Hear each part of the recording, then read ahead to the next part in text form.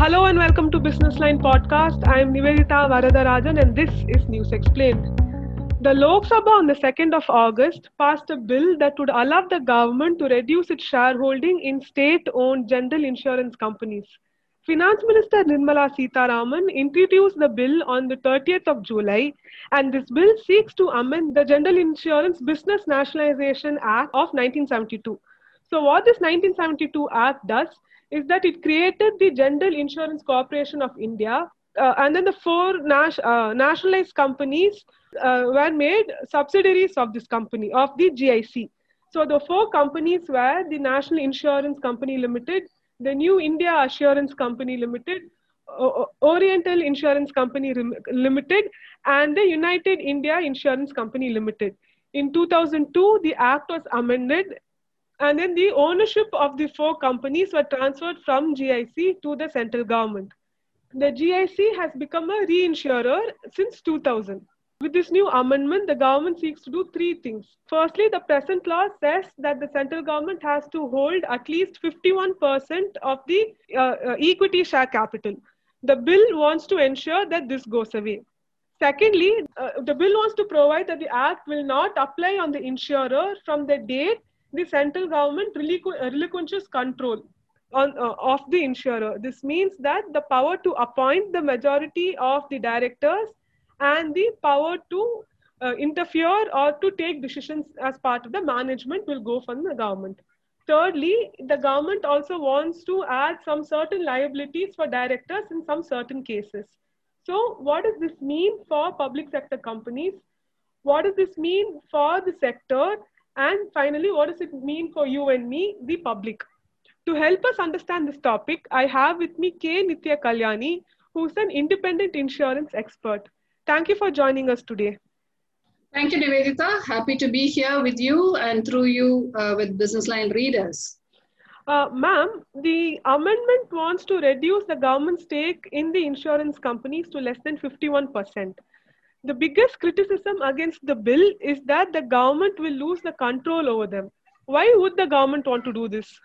The government has vocally stated that they would like to focus more and more on governance and less on business. They are implementing it systematically. This development is part of that. There's no question of losing control really from the point of view of governance because the policy framework is always set by the government and any business will be run within that framework. For instance, IRDAI has been established to regulate and supervise the insurance sector.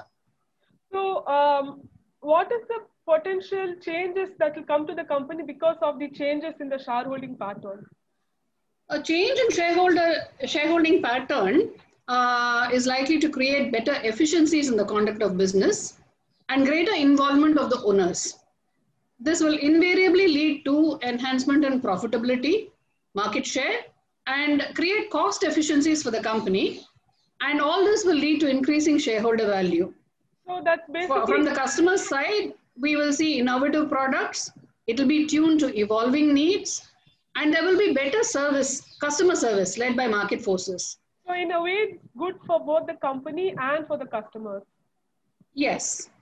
So right now, the four PSUs are some of the biggest general insurers in India. How will privatizing or the government reducing its stake in one of these companies impact the sector as a whole? Private capital brings with it a huge amount of energy. A large company, when it is empowered like this, it develops a momentum and leads to faster growth. The four PSUs already have a large network, which is a strength. They are well known even in the rural areas and have survived in a competitive environment. We must remember that for the last 20 odd years. Private ownership brings a focus on market dominance and profitability, and it will help them exploit these strengths better. It can identify other strengths, and all this will lead to better insurance penetration. This we have seen in other industries like banking.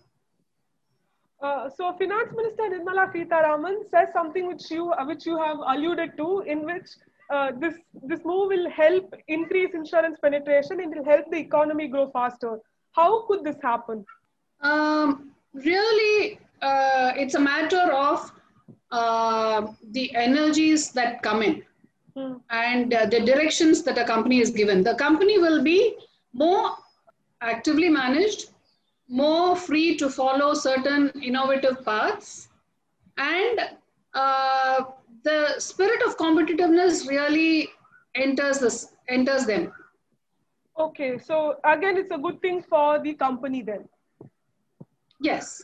In her budget speech, Finance Minister said that the government is considering privatizing at least one general insurance company. The Niti Aayog has recently suggested the United India Insurance Company could be privatized first. So, is this bill the first move to get the privatization process started? It is possible. Given the amendment, this is a possibility. So, how long will the privatization process, the disinvestment process be? Will it be like a relatively longer one, like the Air India process, where the government has tried to sell the company many times but failed? Bringing in a new investor, a strategic partner, it's a factor of many things. Some of them are outside the purview of the insurance industry, the developments in it, or even of the capital markets.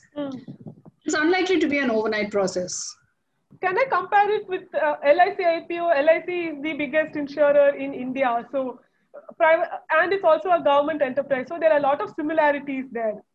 They are different developments because this amendment speaks of allowing divestment or reducing government stake to below 51%. In the case of LIC, that is not on the table. In the case of LIC, they have said that government stake will not go below 75% for the next 5 years and not lower than 51% after that. Yeah. They are different things. An IPO listing is anyway a requirement of the regulations today. All the companies are going to go through it, whether government owned or not. It happened with New India, with GIC, and now it's happening with LIC. Yeah. This amendment is not speaking of the IPO specifically. It enables the government to divest further. So we saw that the employees of these public gender insurance companies are not very happy with it. In fact, they even observed a nationwide one-day strike against it. How will this move to privatize or to reduce the share in government of the government share in these companies impact the employees? Once the stake goes below 51%, pay revisions and employment conditions will be decided purely by the company board. We must remember that the company will be working in a very competitive environment, and so employee retention, employee remuneration, all these will get only more competitive and responsive, not less. And this will create more opportunities. So finally, ma'am, how does all this impact the customer? We know that most people, at least when they're first trying to get an insurance, tend to go to the government ones because they're safer. Will such a disinvestment move reduce trust? These companies have had a very long history. At least from 72, they have been known to the public under this name and style. Yeah. So they have their own reputations. There are generations that have insured with them. The customer at large will reap the benefits of the new efficiencies and the innovation. Also, the new ownership will have more of a focus on profitability, and a profitable company is the best option for any customer. More so if it is insurance, because when an insurance company is efficient and profitable, when it is conducting its business in a sustainable way, it is going to be around for a long time to pay your claim. Finally, the claim is what insurance is all about. So thank you so much for joining us today.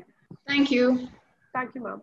That was K. Nitya Kalyani, independent insurance expert, explaining to us what this whole government's move to reduce its stake in general insurance company was all about. You can listen to this entire podcast on Spotify or on Google Podcasts or any other podcast channel which you use. You can also watch the video of this on YouTube. We'll be back next time.